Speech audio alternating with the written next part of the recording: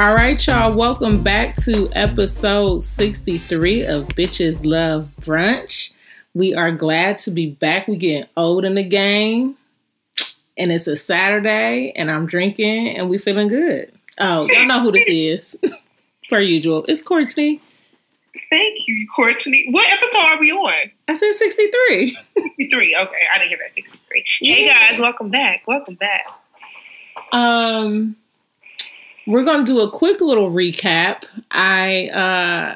It always feels like forever ago when we record because they're 2 weeks apart. So sometimes I have a hard time remembering. But the last episode, we talked about just kind of going through growth spurts in your friendships. And also, what was the other one, Kiana?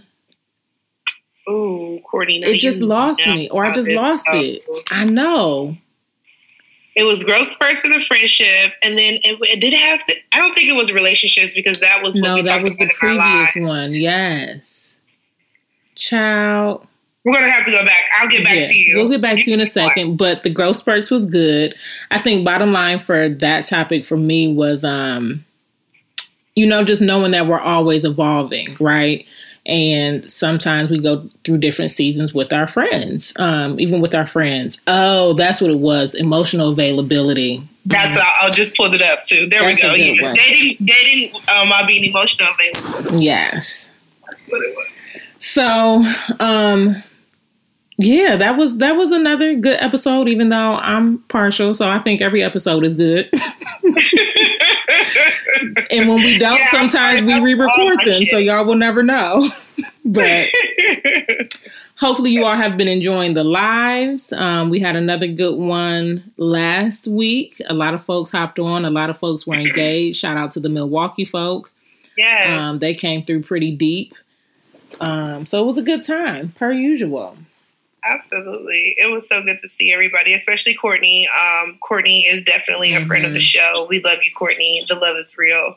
So thanks everybody who stopped by the live. The live was always fun, always interesting. Yes. Okay, so we are going to jump into this week's episode. I'm excited because y'all know we be on Zoom so we can see each other. So our guest has been sitting here patiently awaiting, but I'm excited for this guest. Longtime friend of ours, probably someone who knows quite a few of my secrets.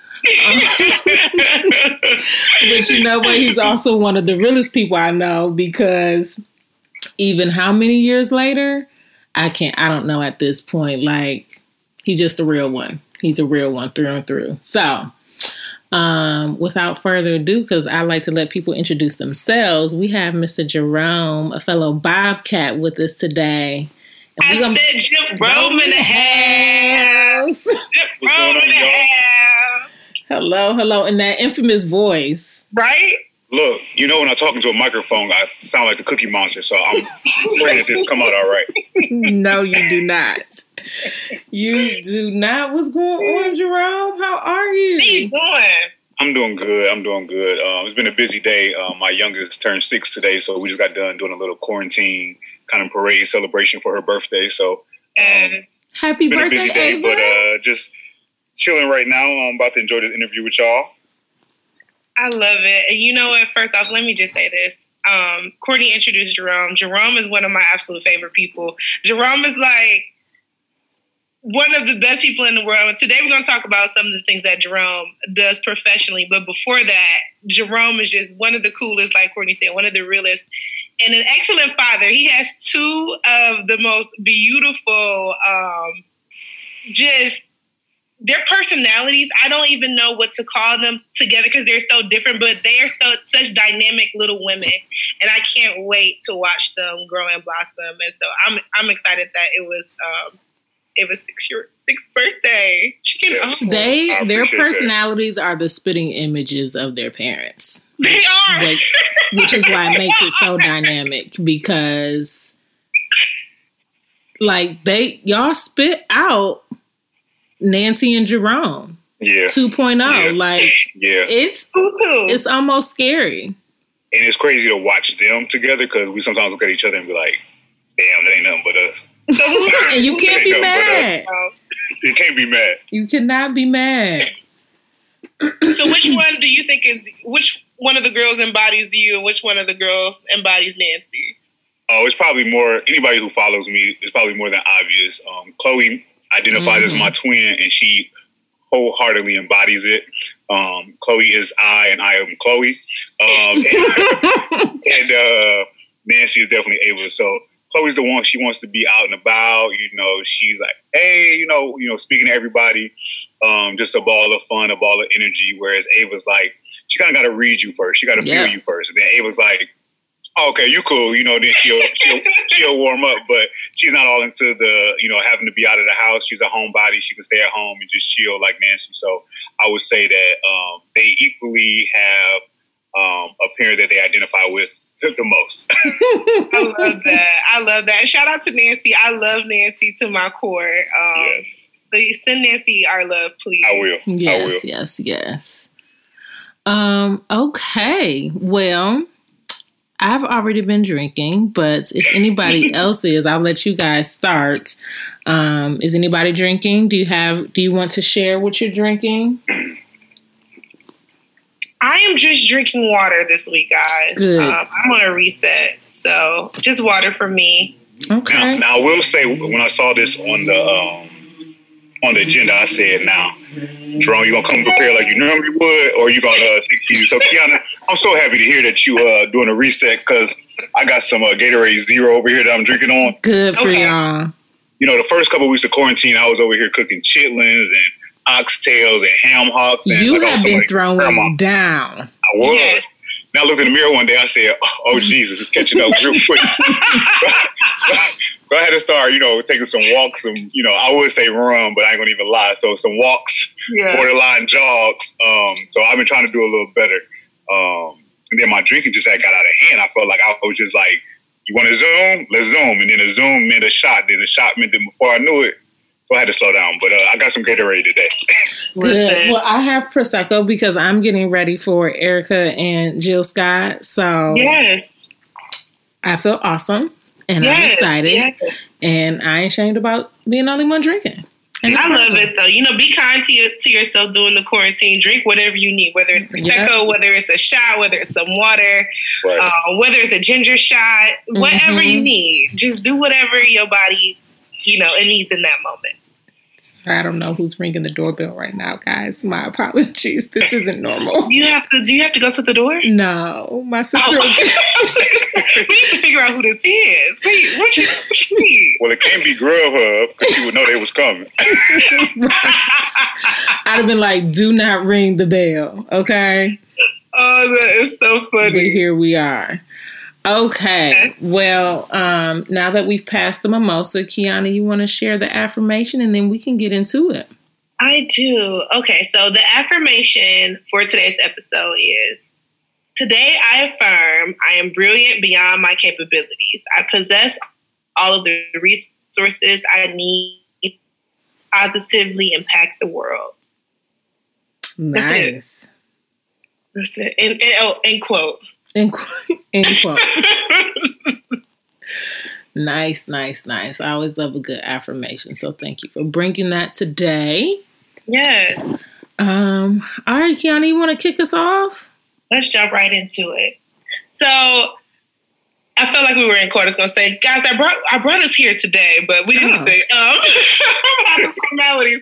But this is the impetus that I have behind, inviting Jerome on the show because, we're a brunch podcast and we recommend brunch places and we recommend doing a lot of things we talk about a lot of things that are honestly luxuries. And one of the things that comes with managing your luxuries is managing your finances. And Jerome is one of those people that if I want to talk finances with, if I need to talk about how to get my coins together, I have no shame. I'm calling Jerome. Not to mention, we all went to college together. We all met at Ohio University. And one of the things that I never take for granted, or at least I think I did take for granted at a point in time, but one of the things I'm trying not to take for granted anymore is that, you know, I met all of these beautiful people who happen to be my friends at this point in my life, but we all met while we were acquiring hard skill sets and valuable skill sets at expensive universities. So it's time for, you know, not only for us to come together, because we don't get to come together as often as we once did when we were all on campus. You know, we're in different locations. Jerome is in Charlotte. I'm in Nashville. Courtney's in Columbus. And, you know, I just thought it was a good time to catch up with our homeboy, but also to share some wealth and how we can brunch responsibly, especially during COVID-19 too. You know, the economy is changing and we all should be being mindful of where our money is going, where our dollars are going. And if we don't know, you know, how to do that, we need to talk about, you know, where we can learn where we can, you know, and support each other and share resources. So I just wanted to open that discussion up and to bring in our friend who is a wonderful, wonderful friend, but also a brilliant, brilliant accountant. So yes, Jerome, do you want to give us a little bit of background? Let us know, like, who are you? Where are you from? And how did you get to where you are? Oh, that's a loaded question. I was going to say, ain't that always so broad? Right. So my name is Jerome Williams. As we already discussed, I'm originally from Cleveland, Ohio. I grew up probably in every pocket or neighborhood of Cleveland that you can imagine.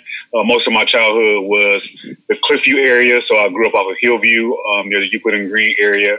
I lived off of Eddy Road, Lee and Harvard, Oakwood Village, and before I left the city, I actually was a West Sider, and I lived in North Royalton, then Parma. So pretty much has touched almost every part of Cleveland before relocating to Charlotte, North Carolina, where I've been for the last almost 7 years now. It'll be 7 years. 7 years? Yep, it'll be 7 years in August 13th this year. So pretty much my background is probably wouldn't be something that I would sit side by side with my current lifestyle. I came from humble beginnings. My mother was a single teenage parent. I watched her struggle for my entire life. You know, I graduated from Hawken, which is a college preparatory school, but I watched my mother work her butt off 2 full-time jobs in order to provide that education for me. And, you know, I remember living paycheck to paycheck. And, you know, now looking back on life, I feel like, you know, I was poor, but growing up, I never really felt that way. I always felt like whatever I wanted or needed, she made a way to get it. So that strong work ethic and that endurance and, you know, being motivated by your children is something that I still hold to myself today. And that standard of living that I want to provide for them is now heightened because of the experience that I had as a child going to that college preparatory school, seeing that there was more to the world than what my street or my neighborhood may have showed me.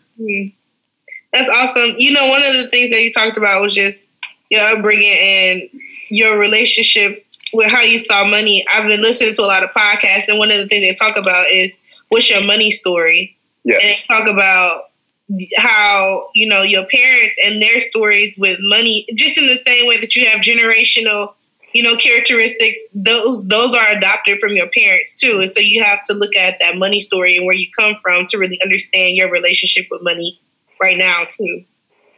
It's so amazing how much our childhood and what we see and what we experience during those periods of our life that seems like a small period, but is the most impactful because a lot of those things that I witnessed, I still lived up until probably almost very recently, to be honest with you, as far as the importance of savings, right? The importance of maintaining high credit scores, all of those things that aren't necessarily taught to us, you know, or there's not necessarily a manual or an uncle that is going to come into the room and start instantly sitting down and talking to you about that. They may talk about playing some spades or, you know, some women, but it's not going to be about those fundamental skills like saving money and keeping good credit. Well, so I have a quick question, and this wasn't one of the listed questions, but as, you know, both of you were talking, I'm curious to know because I think we all have similar stories in that, like, in how we viewed money coming up or lack thereof. So I'm curious to know for you, what was like that first real interaction with money, and like, when did you know like, this is what I want to do? And like, you know what I mean? Like, how did you get there? Because knowing you and knowing, like, as you stated, like, you coming from humble beginnings, there's got to be a turning point where you're just like, okay, this is what I want to focus on. And how you got to, you know, your mindset of how you got to the lifestyle that you're able to live now. Right. And I think that's a progression. And I think it's going to be something that is going to have to be personalized for the individual. Mm-hmm. But how I would say mine went in stages, right? So I think like when I was in college, right, getting that overage check, you know, you would have thought I was balling. Like I was taking trips, you know, I was shopping. We was going up to Columbus, getting fits for every icebreaker. And at a point it hit me like, I'm in Athens. Like, do I really got to be going to Columbus, spending all this money on these clothes? You know what I'm saying? Yeah. And then like, it kind of became, well, Jerome, you can still be fashion forward or, you know, feel yourself by just wearing an Old Navy V-neck, right? Mm-hmm. You don't have to have the label on it. You don't have to have a name on it, right? So it was stuff like that started to happen slowly but surely. But then, you know, you get your first full-time offer. You know, you're back in the city. You know, people going out, happy hours and stuff. You blowing cash, right? That's just what seemed like should have happened. Not necessarily what, like looking back on it, is that what I probably would do if I could do it all over again? Absolutely not.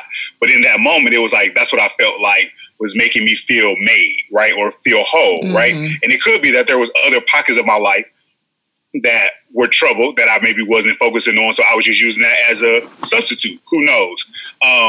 But at the point where I am now, I would say when it comes from a savings perspective, I would say that Nancy has had a big influence on that for me because Nancy has never had a credit card. You know, Nancy has always maintained a certain number in her bank account, even from when we were in college. So I remember being in college and literally having no money. I'm talking about like calling Applebee's and BW3s and be like, hey, y'all messed up my order yesterday. And I want to replace my order today. That's how broke I was. I was calling, making up these stories so I can get a surviving. You know what I'm saying? But I would be able to, like, you know, glance over Nancy's little flip phone or something to see that it's something in that account. You know what I'm saying? But to me, she'll be like, I ain't got no money. I'm broke. But I knew when I was in desperate need or there was somewhere I really needed it, she would always somehow come up with it. And it was the philosophy of, Jerome, I am broke. Without that money, like, I can touch that money, but if it's true savings, I shouldn't want to touch it, right? I should want it to be there in case of an emergency or a safety net or whatnot. So, you know, back then that amount for her may have been $500, but, you know, over the years it increased, you know, couple thousands. And probably with my most recent job offer, I got a pretty significant increase and I was able to like sit down with her and she was like, let's write down every single thing, every expense, talking about your lunch, your coffee, your everything, like anything you spend money on, let's write it down. And then, you know, this was like the anticipated amount that my first check was going to be for my new employer. And she was like, well, this is how much you should have left over. And the amount of money that I should have had left over after outlining every one of my expenses was literally mind blowing. Like I couldn't believe that I had access to that amount of money. But all through this time, y'all, I was wasting it. Yeah. I was literally just throwing money away for no reason. That's what I've seen so much in quarantine. And then it became Nancy said, I'm going to give you 3 months to save $25,000. Y'all, I knew it was no way I was going to be able to do that. I like when she said it, I was like, there's no way. Right. I really got strict on myself and I said, like, it's there. The money's there. What you're doing with it is the irresponsible part of you. Like, you have to stop being so irresponsible with your money and manage it better.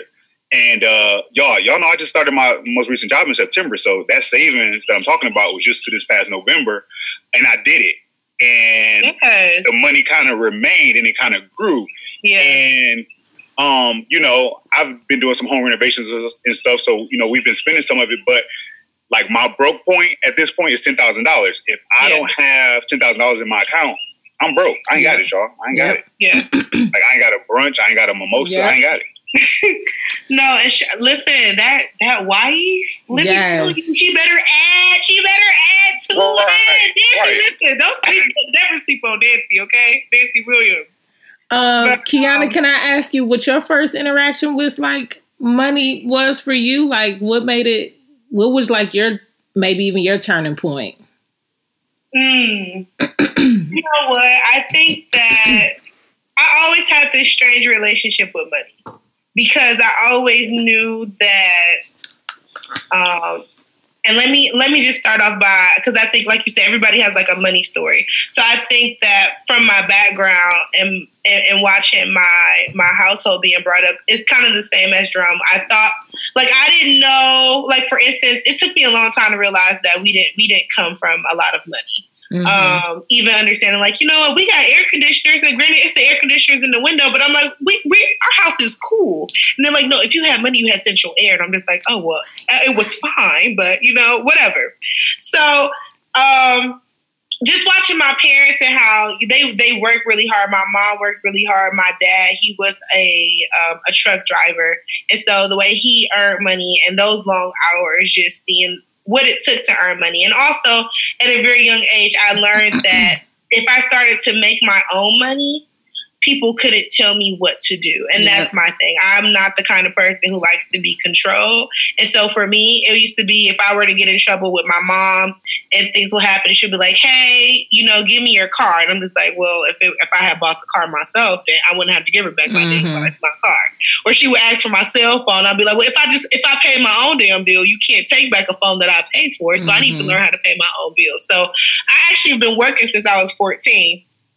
And I haven't stopped since then. Even in college, I worked 2 jobs while we were in college. And so one of the things that I realized because I was working for so long was that I should have something to show for all of these jobs that I've been working since I've been 14. And I had nothing to show for any of these jobs that I have been working at since I was 14. Up until like Jerome, I'm gonna say almost my recent years, I think before this position, it was just like, what are you gonna do with this money? Now that you've been given all of these opportunities, what are you gonna do with it? And two, it was also that I think my faith started to change too.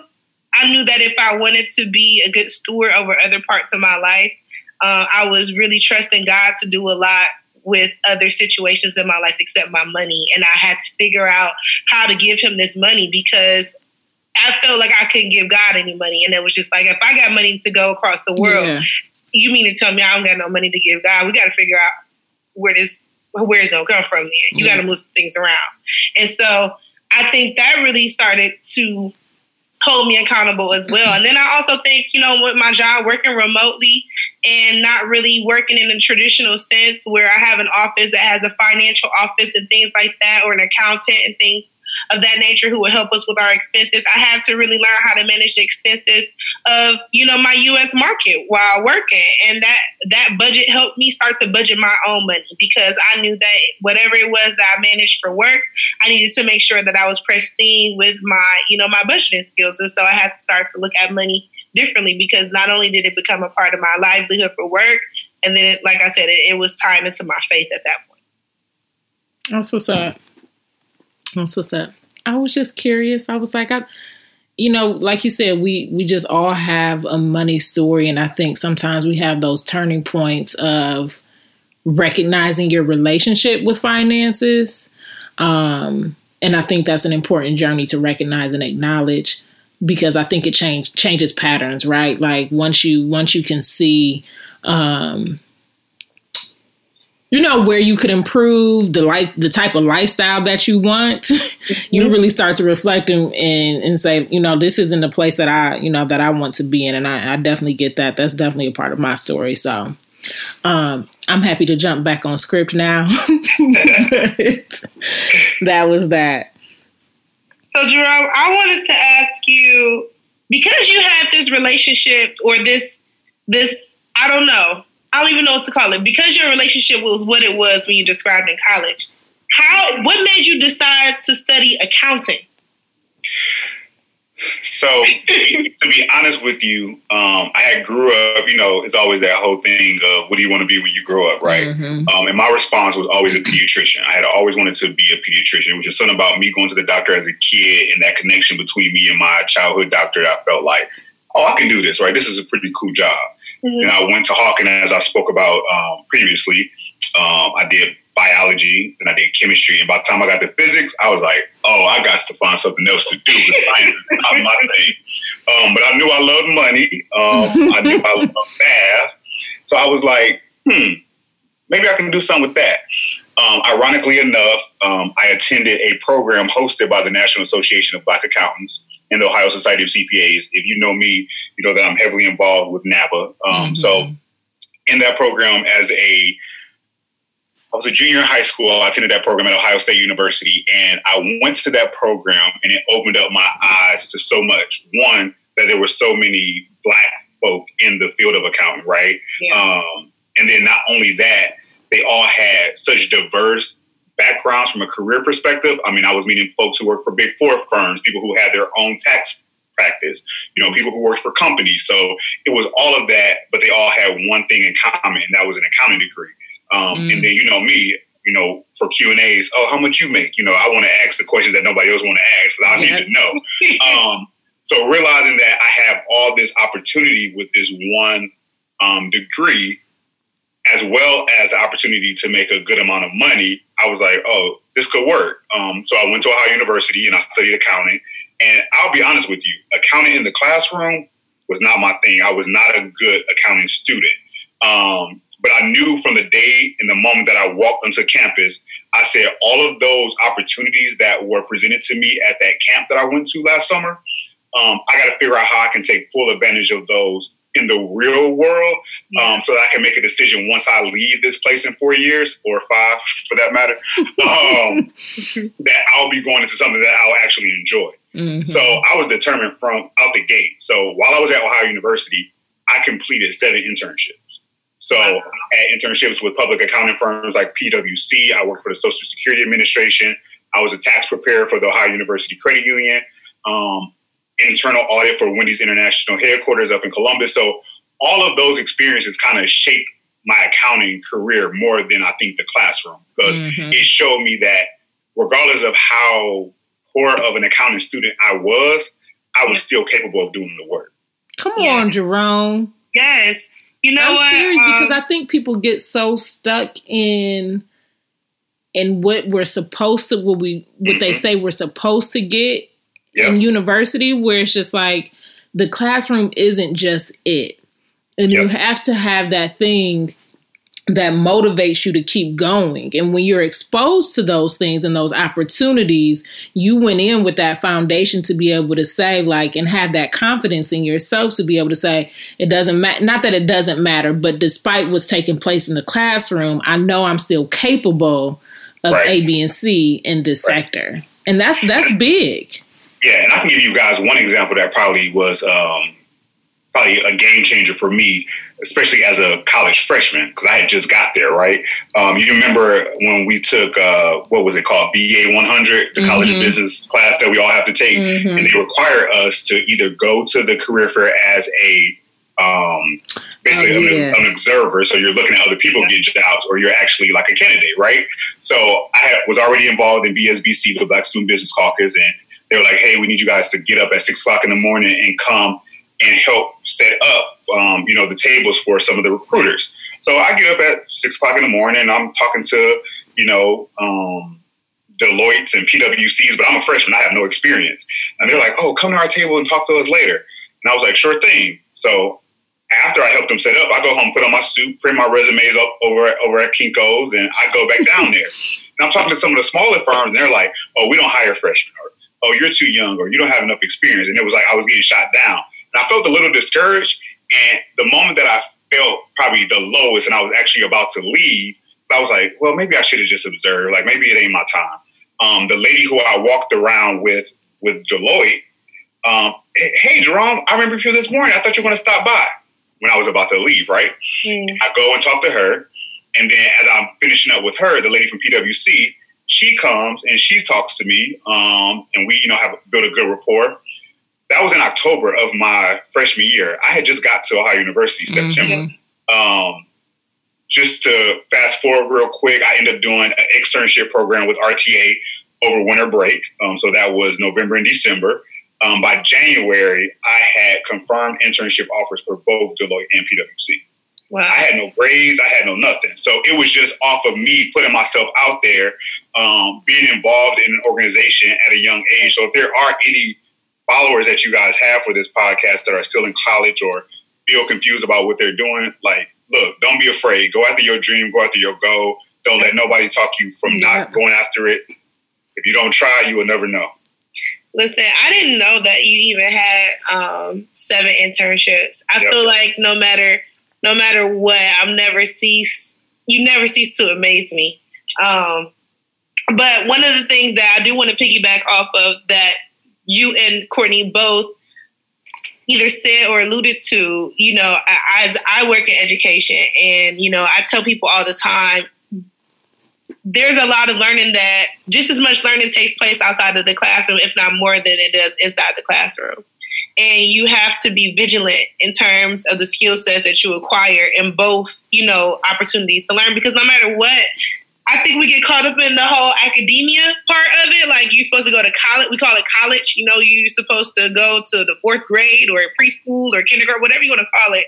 But in life, no matter what, you're a lifelong learner. No matter where you go, you're always learning. You know what I mean? And so you should try to fine tune those skill sets that you acquire in certain environments. And I do think that college, those type of fairs, those type of career fairs, those do set you up for a certain type of skill set that you do need to adopt in order to be strategic, you know, in your future. Because you start to see those fairs mimic in your adulthood when you are out, you know, at conferences, when you're working rooms and different things like that. You are exposed to those in college, and I think that, you know, those environments speak to that. But also that ingenuity, like you said, having that ingenuity on your own to really make relationships, build relationships. Relationships are important, and I tell students that all the time. It's not what you know, it's who you know. You can anything that you want to learn, you can learn in a book. Everything that they told us in college, which blows my mind, was they told us to order books offline. You mean to tell me anybody out there outside of these 4 walls of Ohio University can get this shit too? Mm-hmm. Are you just telling me I'm in here just to have the conversations with these particular people? And so that network in those environments, you know, to capitalize off them while you're in those rooms. Absolutely. Absolutely.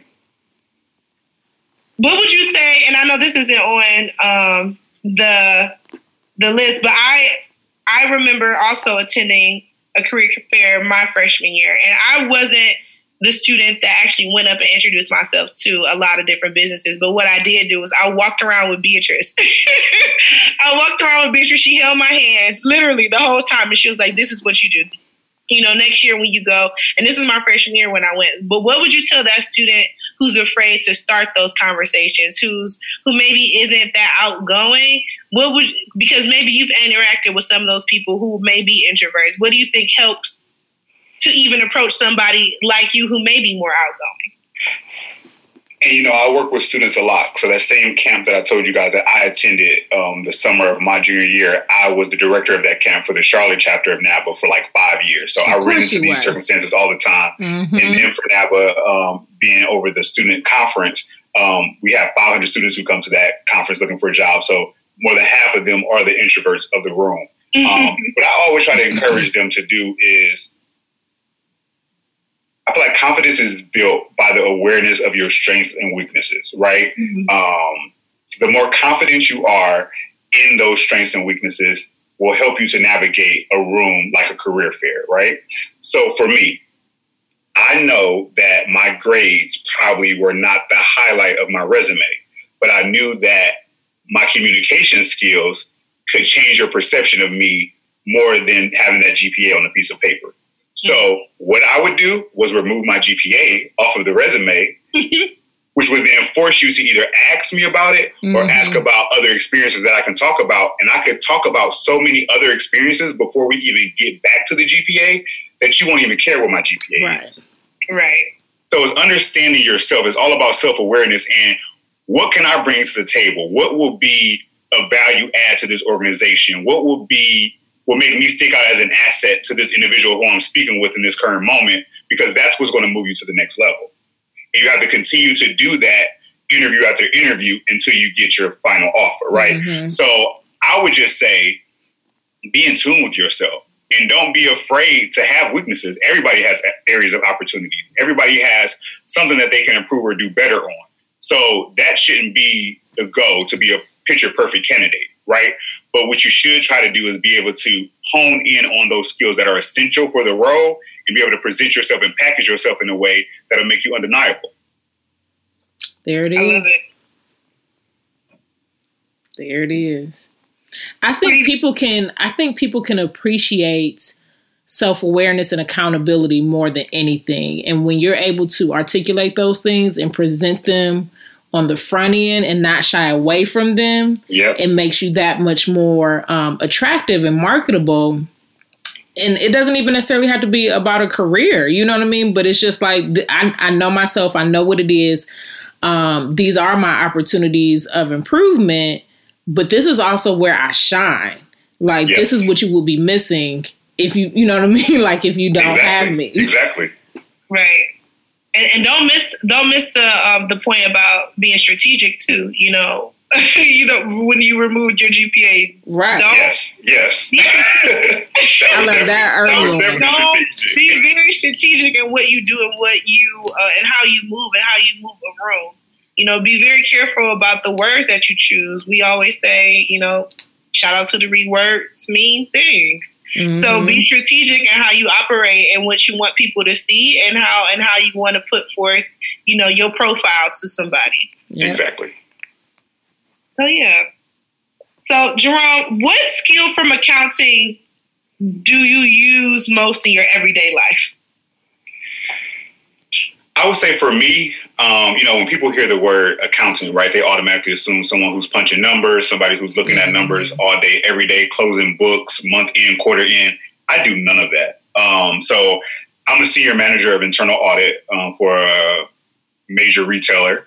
And I would say my job is focused around risk, right? Everything that I do is about risk and risk mitigation. So basically, I will look at a process for an area of our business, and I would try to understand the process.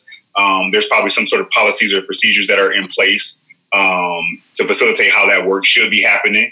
You know, I interview the people, the main players at the table for that particular area of business, and try to make sure that there aren't any gaps that exist between what's prescribed for how the business should operate and how they're actually currently operated.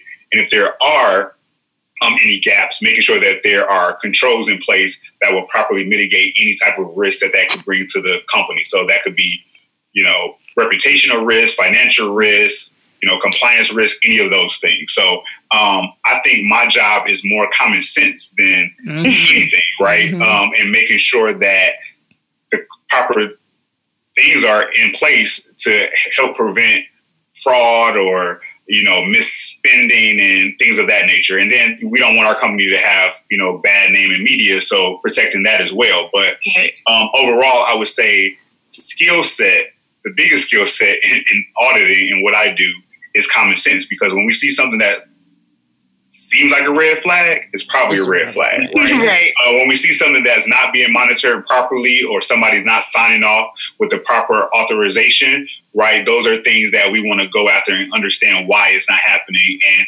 what controls can be put in place.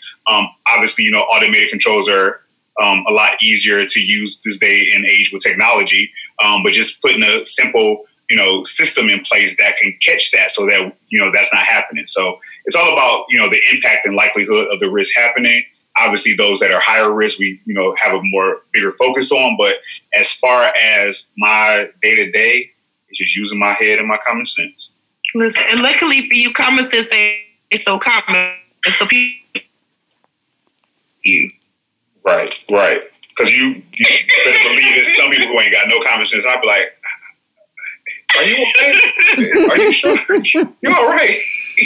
Oh, baby, you know, let me talk to you. Right. Just for a little bit. Okay. One thing I will say about what you just said, and I think this is important because I work in nonprofit, is reputation and how your reputation can impact your finances as a company or organization. And I think like we said, common sense ain't so common, and it seems like one of those basic things that people should get and understand. But we've seen time and time again where, you know, somebody puts out the wrong product that comes off a little racist, and how that can impact your name and your brand. And I would say the same, you know, it's just across the board for any industry. Like, you have to be mindful of what your reputation is and what your branding is and what you put out. Like, how is that going to be perceived? Because at the end of the day, it's business.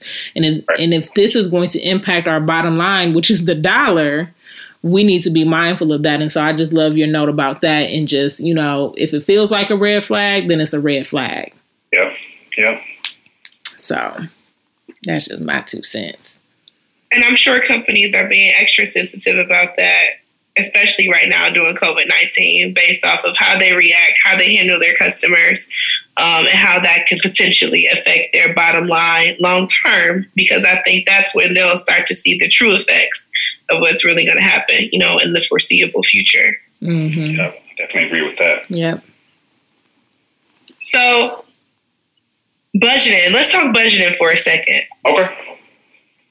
How do you begin to budget? So my thing is, I similar to you, I laid out all of my all of my money that was moving out of my account. I was like, who are you? Where are you going? Why you been here so many times over the past month?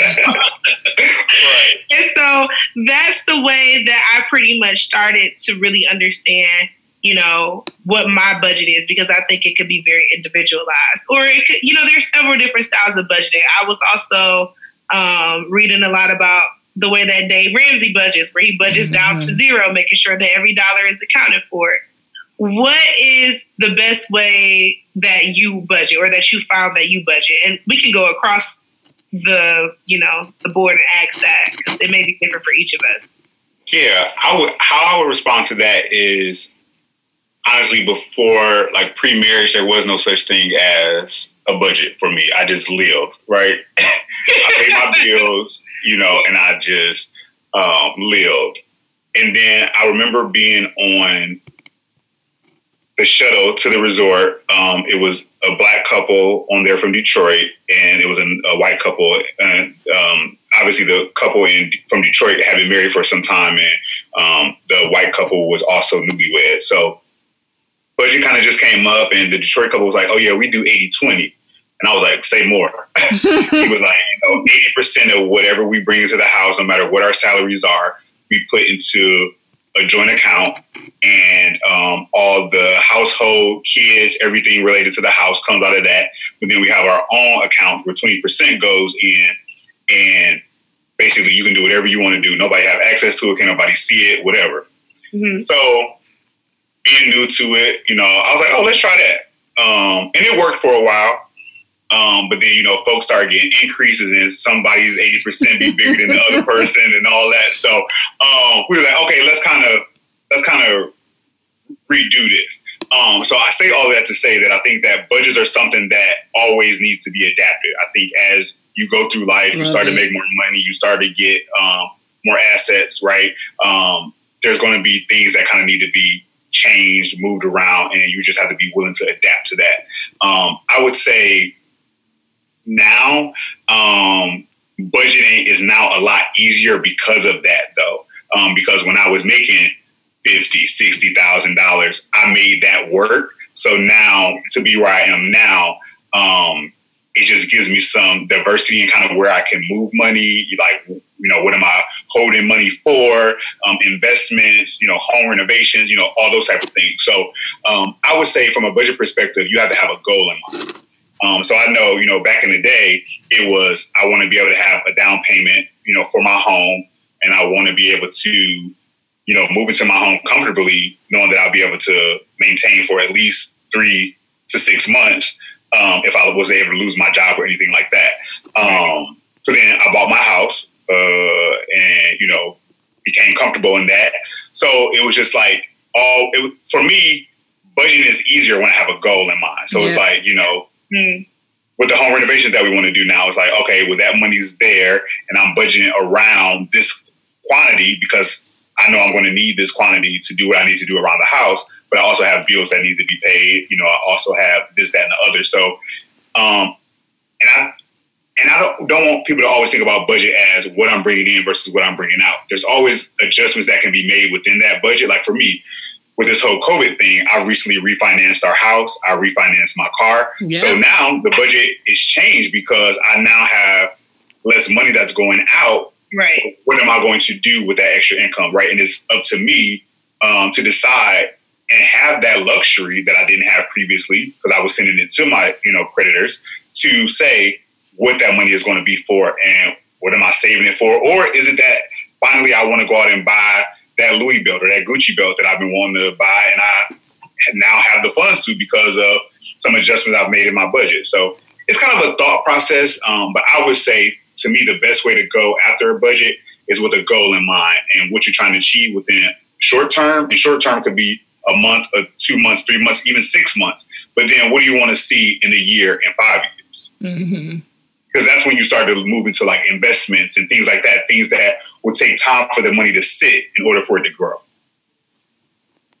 Yep. That's it. Brittany, what about you?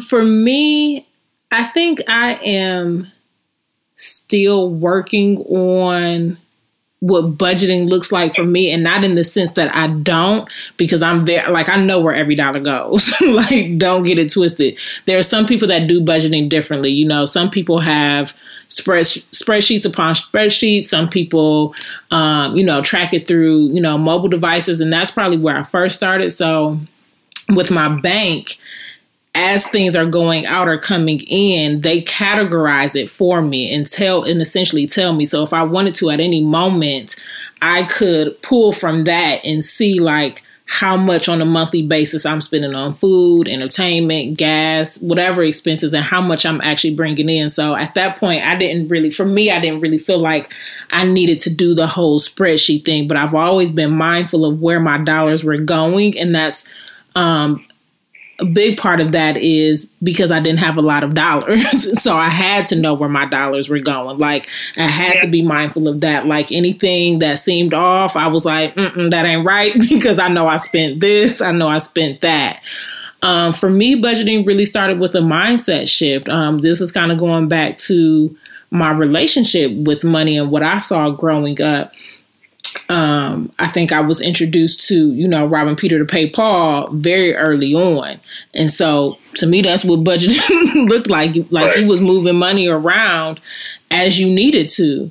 But I got to a certain point. I mean, I felt this way in college, but in college money versus career money is very different. So, I really didn't have a choice. But, early on, it was just like, I don't want to feel like this anymore. I don't want to be in this position. Excuse me, y'all. And so though I was very mindful of those dollars were still very limited. So it was hard for me to work within those constraints. But where I really made a turn, or what really made a turn for me, was just knowing that I was saying like 2017, I was just like, this isn't like I was doing well for myself in terms of salary and all of that and having money left over, but I wasn't able to save the way that I wanted to. I wasn't, able to get up and go the way that I want to. Like naturally for me, I feel like I'm a free spirited person. And so if I can't just get up and go and money is the confinement to that, then I don't feel good about that. So in 2018, I actually took pretty much what was like a financial fast for me. One of the things that I love to do most and where I recognize is where I was spending a lot of my dollars was traveling. And so I told myself that all of 2018, I wasn't allowed to travel. And it was really within the hopes of saving money for a house. But when I tell you I did not save a lot of money at all in 2018, but I didn't care, the reward in that year was a whole mindset shift because I was looking at my credit score. I was being more familiar with what was on that because that also impacts what I could do for me. And it wasn't horrible, but I knew that it could be improved. And for what I wanted to do, my credit score and my money mattered. So I could have $10,000 in savings, but a bad credit score wasn't going to get me, the house or whatever, or car or whatever that I wanted. So in 2018, I had a real financial shift, and I'm trying to think between now and 2018, what is it, 2020 now? I've probably seen an increase of 100 to 150 points on my credit score. And that was a big thing for me because I wanted to see that jump. So I wanted to see some things change. And then I know I've mentioned this before on the show, but and if y'all know me, like, I like to have my own space and all of that. But my sister had been offering to me for some time because she bought a house in 2018. She was like, just move in, save some money, So I moved in with her mid 2019, and I've just been able to save on top of what I was already doing. I think, Kiana, you and I talk about this all the time. Like, even prior to that, I just kind of created this habit of whatever money I had left over from a paycheck, that would go into savings. And so it almost became a competition with myself because it was like, if I didn't have no money left over, then that means ain't nothing going to savings. So it was like, let's see how much I can have on this pay, left over so I could put it in the savings. And that was just one method of what I was doing. So that's really kind of how it started for me. Now I have gotten to a point of like spreadsheets and all of that because I like to see, because at one point I was doing Airbnb. So I had that income on top of my job. So I like to see where all of that money was coming in and seeing where that money was going out. And then when I saw certain things that was going out, it was like, I don't even use that. Why am I still paying for this? Like, get that off of there. You know what I mean? Just being very mindful of where those dollars are. But to know what my savings looks like right now versus where it was 2 years ago, that's probably the most rewarding feeling. And like Jerome said, a big thing for me is just always having a goal in mind. And that ultimate goal for me is just financial stability, because I just don't want to ever be in that place again of where it's just like, if something happened tomorrow, if something was going on with my car, I remember like my brakes went out. And I didn't want to, foot the $250, but it was like, but you got it. And it's a lot of people that are like, that's just like that $250 would change the game for them. I would want to jump in and add something. Those are all really, really good points, Courtney. One thing that I would say is one thing that I would encourage people with budget, especially a budget that they are trying to promote savings, right, and have increase their savings amount, is what I used to do was at the end of each month, I would empty out my account. So at the first of the month, I started off with basically my set amount, like my set salary, whatever got deposited from my check at the top of each month was fresh, right? And I had to learn how to live off of that because we get comfortable with seeing that number or checking our app and being like, oh, I got some money, you know what I'm saying? But if that's because that money shouldn't be being touched. Right. So I would recommend flushing that money out into a savings account that you may not have a debit card for, or, not direct ATM access, something that you maybe have to go in, or it's a struggle to be able to get the money, so that the money isn't touchable, basically. Yeah. Right. And that every month you're renewed with a sense of, this is how much I have to work with, and not that false sense of what you have to work with because you're including your savings amount. Exactly. Jerome, I started to do something like that, and I had to like put myself on training wheels to do that.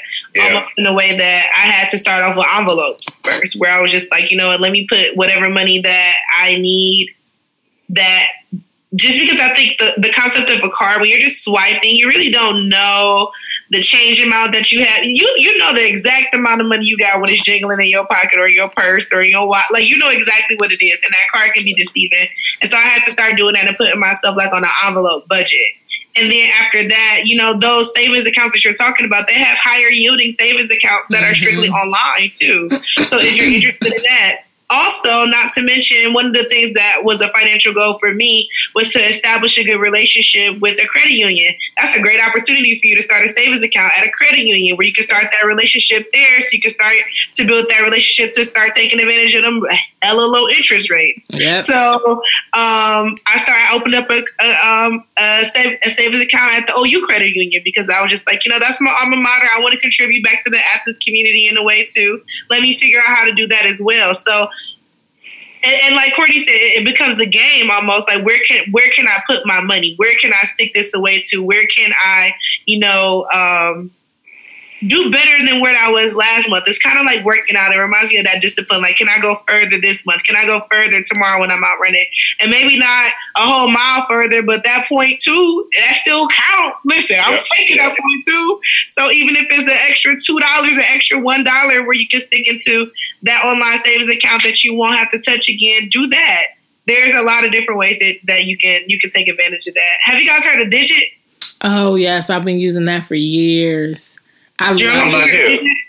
So Digit is an app, and so what it does is it's connected to your checking account or whatever account you decide to attach it to, and it pretty much watches your account for the algorithm of your spending habits. And so then it takes away little things of money, like it could be like $5, it could be like $2, depending on that day if you like a heavy spender on the first. They won't take away, and you can set limits on where, like if your account is at a certain threshold, you don't want them to take after that point, and then you look into this app, and next thing you know, you got hundreds of dollars in this little savings account that you didn't realize they was taking money from. I use that. Send me that link. I'm gonna go ahead and sign up for that. I use that for my that's always like my travel money. So anytime I'm going on a trip, I always have that money from set aside from Digit, where it's like, okay, this will be my spending money for this trip. Now, sometimes they be getting beside themselves because $14 now. You know I didn't. No, let me tell you. One time they took out $58, and I was like, "Oh no, we got to sit you on pause. We got to put you on punishment." Right. Like I had it. Quarantine saving. Like I was. No, this has been prior to quarantine. I was like, I don't know what spending habits you tracking, Digit, but this ain't it. But no, I love that app because one, you can pause it at any time you need to. So if for some reason you're not in a good place, or you just don't, feel like you need to save right now, whatever, you can pause it and it'll ask like, how many days do you want to pause for? You could pause for one day if you want to, but it truly is like, unless you're checking it every day, which like I said, I know where every dollar goes. So I am frequently checking it, but it really is this like mindless way of saving money, and it's just putting money aside automatically for you. And you can set goals within the app. There's like a general savings, but say you're saving for a trip, so to save to your general savings and for your trip for a plane ticket or something like that if you want to. But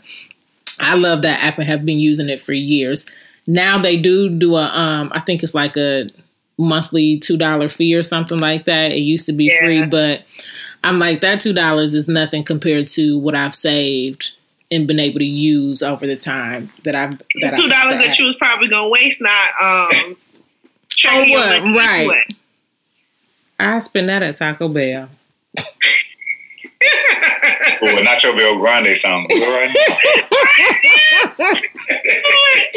I'm making nachos for the concert, y'all. You ready? You got a menu for the concert?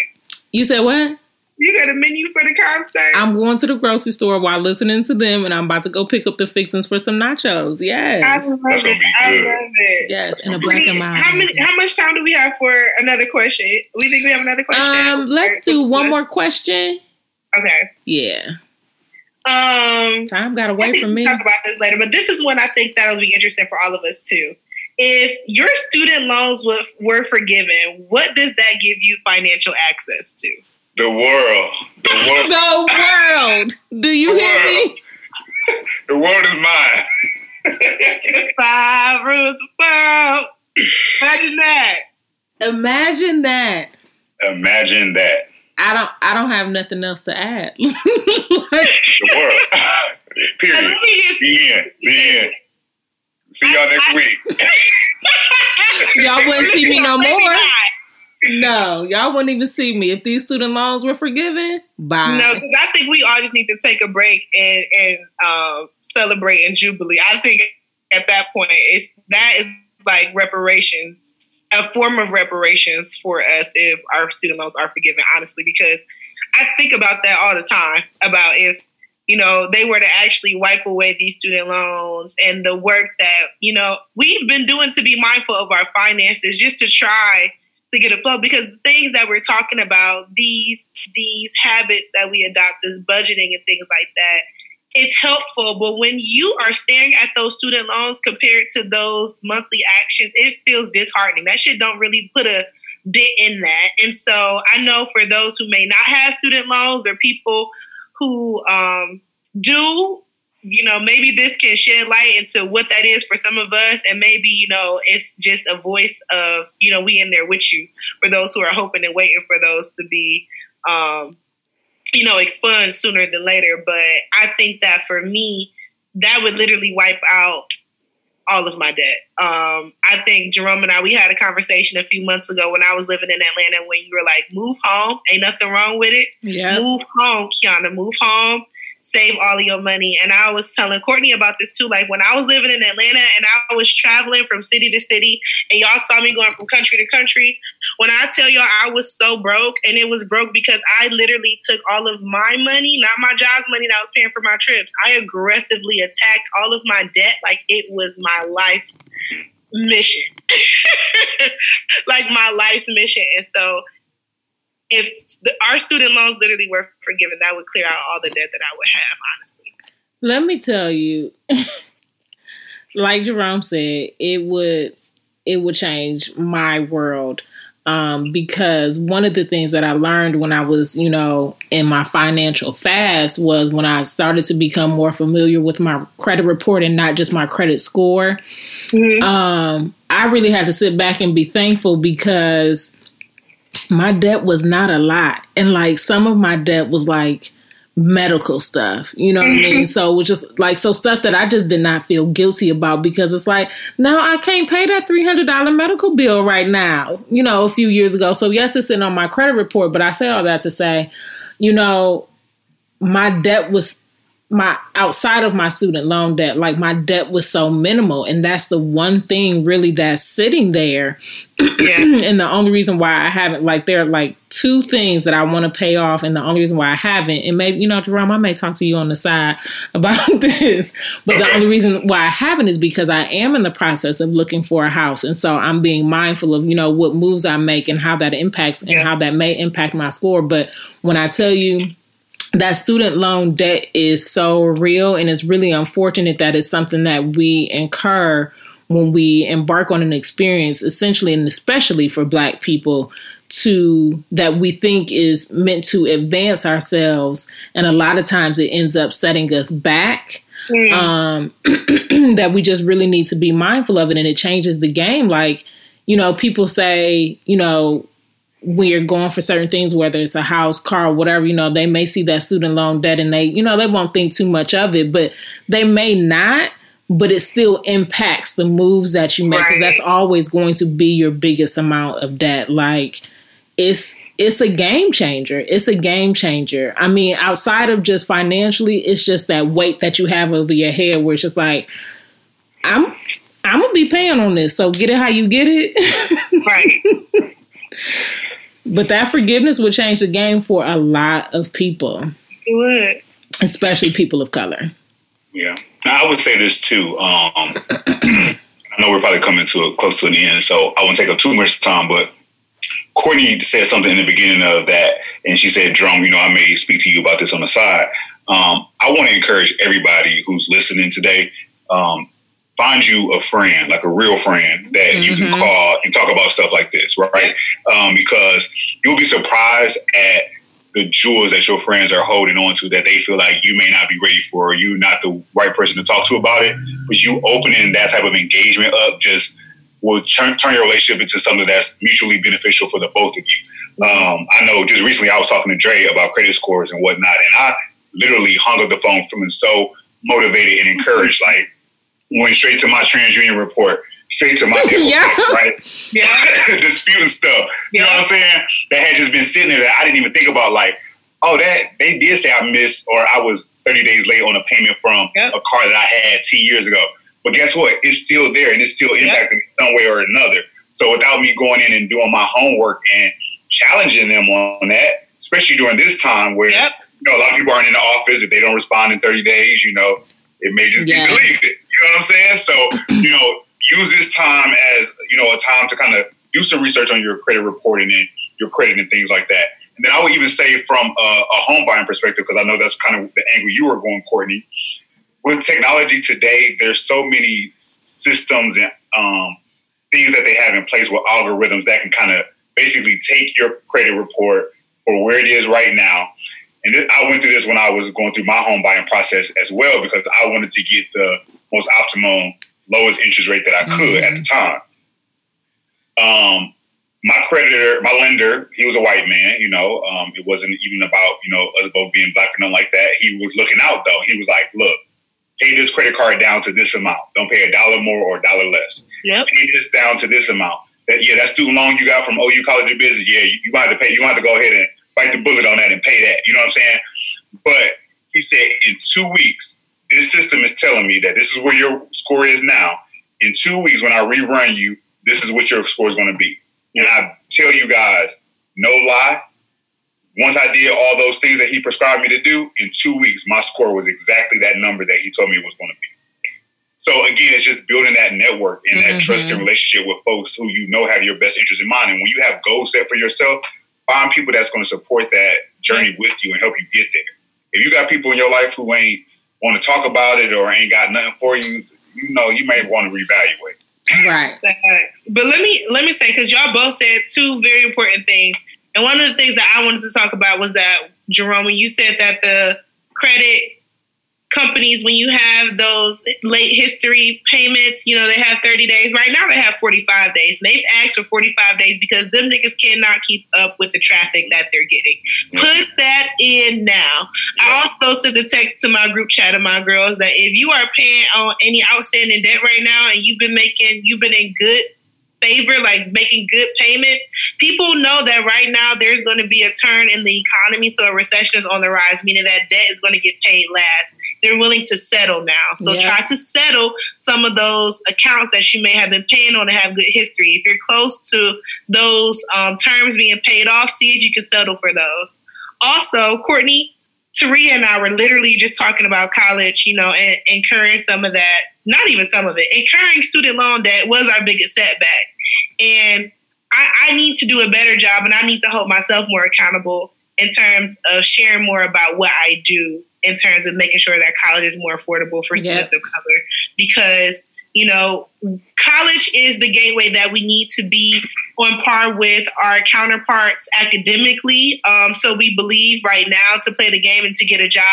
However, we don't have to do that in the United States. I work in international education, and college is a lot cheaper overseas. You get it done a lot faster, and you actually are going to school with your people and a community of other people who may not look like you, but respect you more than your country does. And so I need to do a better job at telling more people about their opportunities overseas and to go to school and pursue their studies in a more affordable way, because it's possible for us, and we can do it in environments that support us, where people who look like us, the things that we've been asking for, they exist.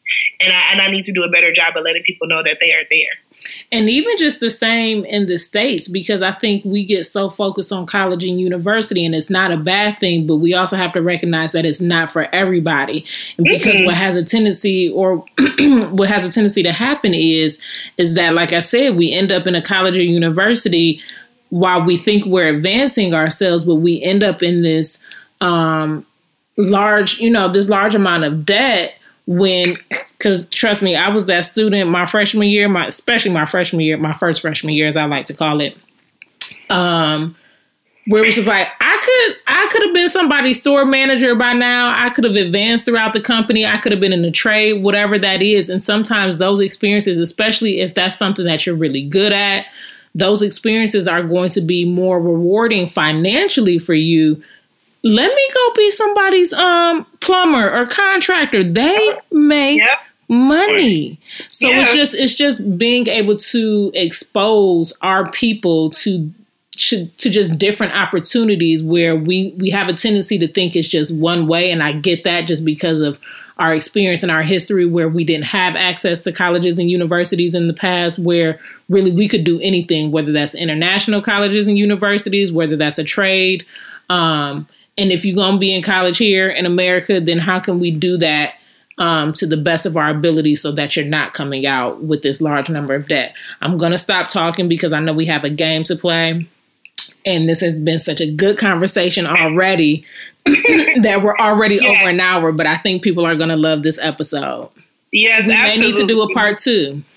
Yes, I think we will do a part 2. Maybe we can do like an education and credit part 2, because I think that that's a good topic, and I think that those are all good points that you made. And education is changing so much, and students do need to know all of their options, because even what we're referring to as college and universities aren't college and universities no more, y'all. They changing. Yeah. Even community colleges ain't community colleges no more, y'all. They changing. So, and we know the people who have the resources and the the skill set to really talk about it. So we're going to bring them on here so we can educate y'all too. Yep. So I got a quick game. Yep. I got a quick game for y'all. But before that, thank you for the great conversation. Conversation was excellent. Courtney, this game is similar to how our other games go. It's a this or that. It can't do really that much on the pod, but it's a this or that. And it's the choose your come up. So I'm going to give you guys some options. It's rapid response, but you got to let me know which one you'd rather come up in. Okay. All right. $100 now or $300 in next month? $300 next month. $300 next month. New car or new house? New house. New house. Oh, okay. Brunch or savings? Brunch. I just had to check. Look, I had to check. Because I miss brunch so much. Yeah, like you asking me right now, mine would be brunch too. You asking me right now. Had you asked me 3 months ago, I might have said savings. But right now, I put in 2 options for that. I was like, let me see if they're really going to hold true to the savings. I was going to put in brunch again. So brunch or dinner now? Dinner. Yeah, I'm surprisingly enough, I'm gonna go with dinner. You didn't ask me why, but I'm gonna tell you why. It is, you know what? I don't know what it is. It's something about the ambiance that I feel like comes with dinner. Dinner's sexy. Yeah, like I love a good. You all know this clearly. Our podcast is named "Bitches Love Brunch."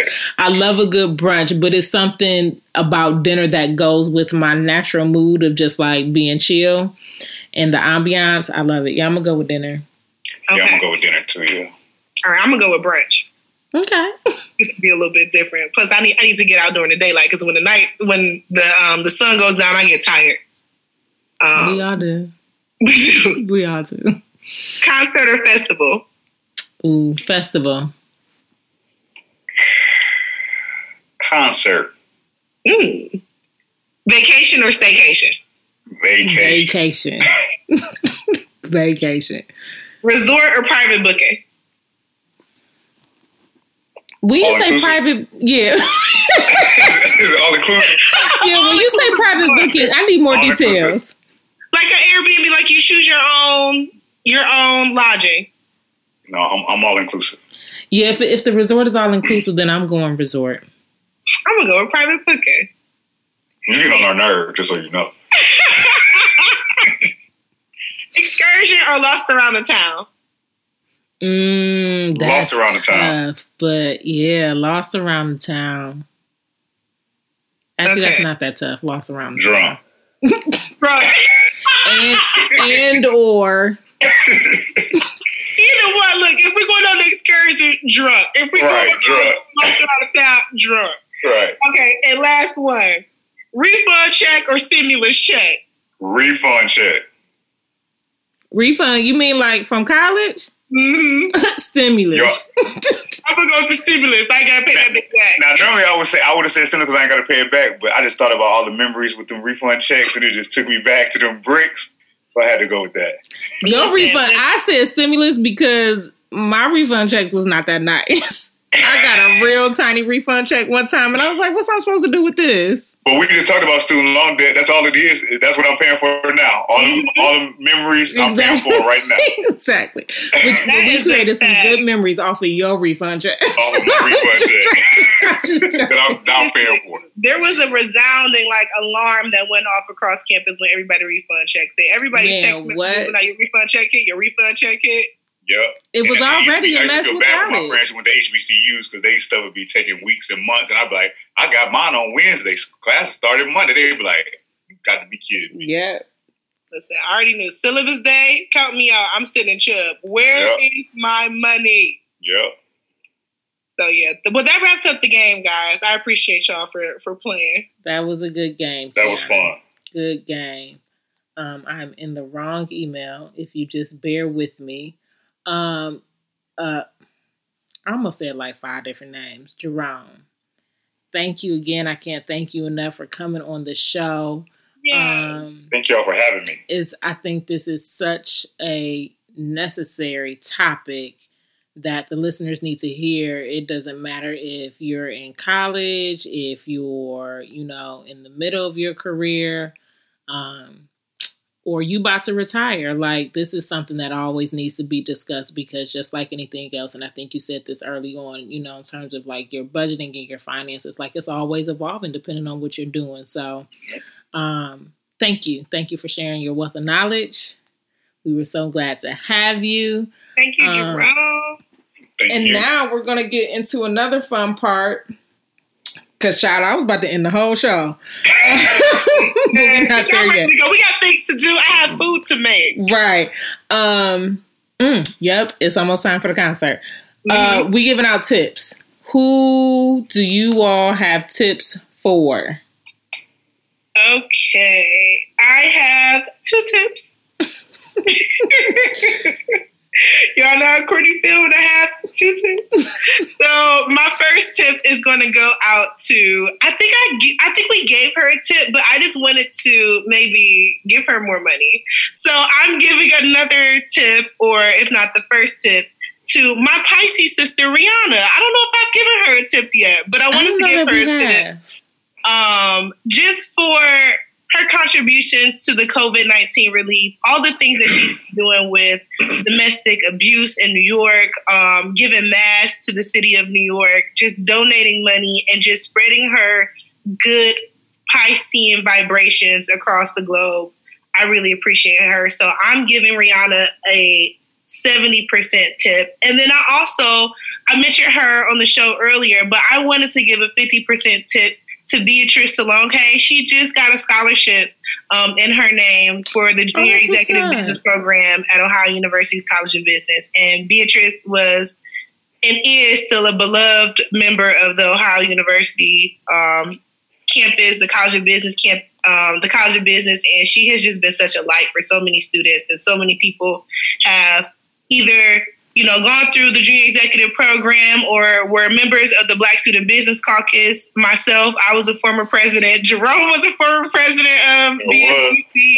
And so she means so much to that campus. There's so many students of color, and I wouldn't be here. I wouldn't be even in the position that I do for work every day if it wasn't for people like her. So that tip is Jerome, do you have any tips that you want to share? Anybody you want to shout out?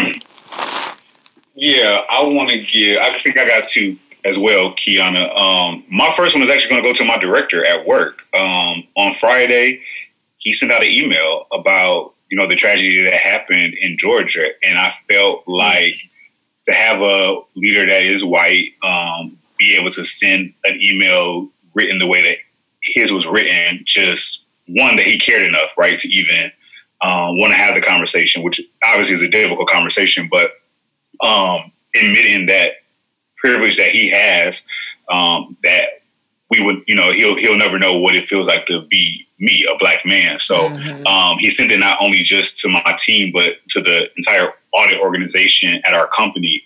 And, I had people kind of send me messages and emails saying that, it made them cry. And I read it out loud to Nancy, and she even got emotional just because nobody in her company has even addressed it or even mentioned it. So I'll definitely like to give him kudos for that. Just being appreciative of the effort, right? I think if we can get everybody to take that little piece of effort, it could drive us in a much better direction than we are in currently. So I would definitely give him a tip. And then the second tip will probably go to the Palmer family. Taria, Devin, the brunch move has been something that has been consistently going on each Sunday. Even tomorrow on Mother's Day, they're still doing it. And I think in the beginning of this whole COVID thing, I was having some challenges with the adjustment and, being stuck in the house and, feeling borderline depressed. And I went to the brunch move and it just lifted my spirits. And anytime that I'm in that room, with them, with the music, with Taria constant change in fashion, as well as seeing Baby Justice. It just, is a highlight of my day. So I just want to commend them on that and what they're doing for the Columbus community, the Bobcat community, and just tell them to keep it going. I'm throwing money on those tips. Yep, I'm throwing money on those too. Shout out to your director and always love to the Palmers. For sure. My tip is actually going to go to the culture, period. I think we showed up, and when I say the culture, I mean the collective of those who showed up and showed out in social media in this case of Ahmaud Arbery and that tragedy that took place. I think we saw a slight shift in terms of those people, non people of color, people of white people. Call it what it is. Call it Make what it is. Plain, Courtney. Make it plain. And I'm going to finish this drink. Share their outrage and their concern and their support and their protest. So that's why I say today, the culture that stood up and how we ended up in the place that we are with these two men being arrested. But what I will also note is that this is not where we stop. Because we have seen this before. We know the Trayvons, we know the Sandra Blands. An arrest is just a start. And so we have to continue to make our voices heard as a collective. And so I hope this tip encourages us to continue this fight, whatever it looks like. I don't care if you're getting your 2.23 miles in a day. If you're constantly supporting on social media and just bringing awareness, whether it's a petition and sharing that, this is not the time to stop. This is just one step in the process, but I thought it important to acknowledge the culture because I felt like I saw, not just for myself, more white people chiming in, but seeing other people of color as well chiming in that they saw white people just, posting and supporting and protesting as well. So it's a really trying time for us to be experiencing this in this world, in this way, in the midst of a global pandemic. But I don't think we celebrate the victories of the collective enough. And so I just wanted to give a tip to the culture. So that's good. Everybody got all my money this week. I'm out of tip money. So that's for the budget. Right. I always got a little extra for a tip though. So that's my tip. Now we're going to go into, I don't have a brunch spot, but I do have a chef. So if y'all have a brunch spot y'all want to share, you can do that. Or if you have a chef you want to share, you can do that. I'm going to share a chef. I also have a chef. Okay. So this one is new to me, but because I follow multiple chefs on Instagram, I just end up down a chef rabbit hole. But Chef Hussein, he has just been posting these like beautiful, beautiful dishes, and not just food, but also desserts. So I've seen his recent, and I don't even like cheesecake, but it just looks pretty. Like it looked like it tastes good. But it's a blueberry cheesecake. He does all sorts of curries and all of that. I just love a good savory and cultural dish. So shout out to Chef Hussein. You can follow him on Instagram, and I really hope I'm saying his name right, so I apologize, but you can follow him on Instagram, and maybe we can add these to the podcast notes, the episode notes. Okay. But that's my chef for the week. Is this guacamole? Sorry. Okay, I'm back. And so I have a chef this week. Our friend of the show, Kirby, was actually in a cooking competition on a page called The Black Foodie. Yes. I follow that page too. It's so good. Sorry. Yeah, so I went on that page, and actually the person who started this page is a young writer. She also cooks. She's a home cooker, and she's also a food writer and consultant, but she actually started The Black Foodie, and her name is Eden the Foodie. So if you're interested in seeing some of her work, go to Eden, Eden the Foodie, and also follow her page, The Black Foodie. Yes. Jerome, do you have a brunch spot or a chef that you would like to shout out? I got one of each. My life was kind of divided between the Twin Cities of Minnesota and Charlotte, North Carolina. So I'll give a shout out to one for each. But and if you're ever in the Twin Cities in Minnesota, I would definitely recommend Nolo's Kitchen. Nolo's Kitchen is my hands down favorite brunch spot. Bottomless mimosas. They have this excellent breakfast fried rice that also comes with yum yum sauce. But included in that is jasmine rice, breakfast sausage, bacon, scrambled eggs, peas, and sesame kale. It is amazing. One of my favorite dishes. They also have a few other specialty items that I enjoy, but if you're ever in the Twin Cities, I would definitely recommend Nolo's Kitchen. And then for Charlotte, during this COVID time, my barber actually is a chef as well at DJ the Barber.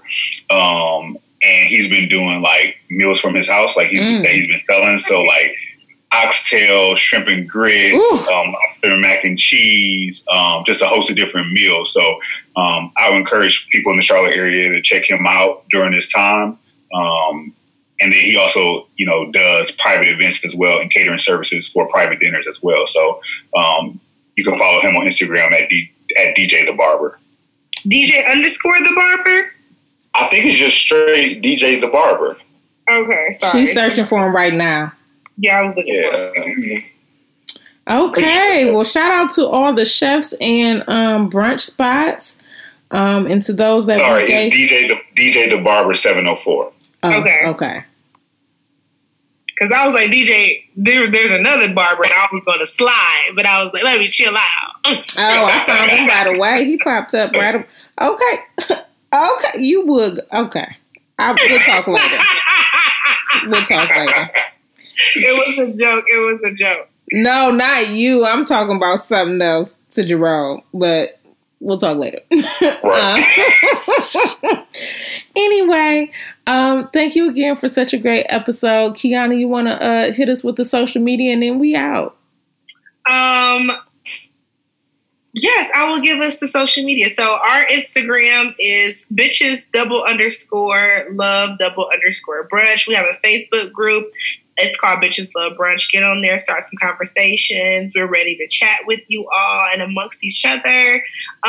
You can also find us on all of your major podcast streaming platforms. That's SoundCloud, Spotify, Apple, iTunes. Go like, rate, follow, review, tell a friend to tell a friend to tell their friends to tell all of her friends. That, the brunch is going on. And then come see us on our live. Yes. Jerome, do you want people to know you? Do you want people to follow you on your socials? Sure. Feel free to follow me. Jay Still Don't Play. Never IG. has.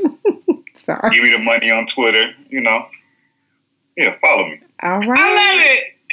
I love it. All right, y'all. Well, I hope everybody at this point, by the time you all hear this, I hope you all enjoyed the Erykah Badu and Jill Scott concert. Yes. I'm going to hop and go to the store to get the ingredients for my vegetarian nachos. I hope y'all eat something good as well. And would you say keep your chakras aligned? Yes. I ain't mad. Burn your incense. All that. All that. All right, whatever y'all. you need to burn and enjoy the show. Burn whatever you can burn. All right, y'all. All right, bye. Bye. Bye.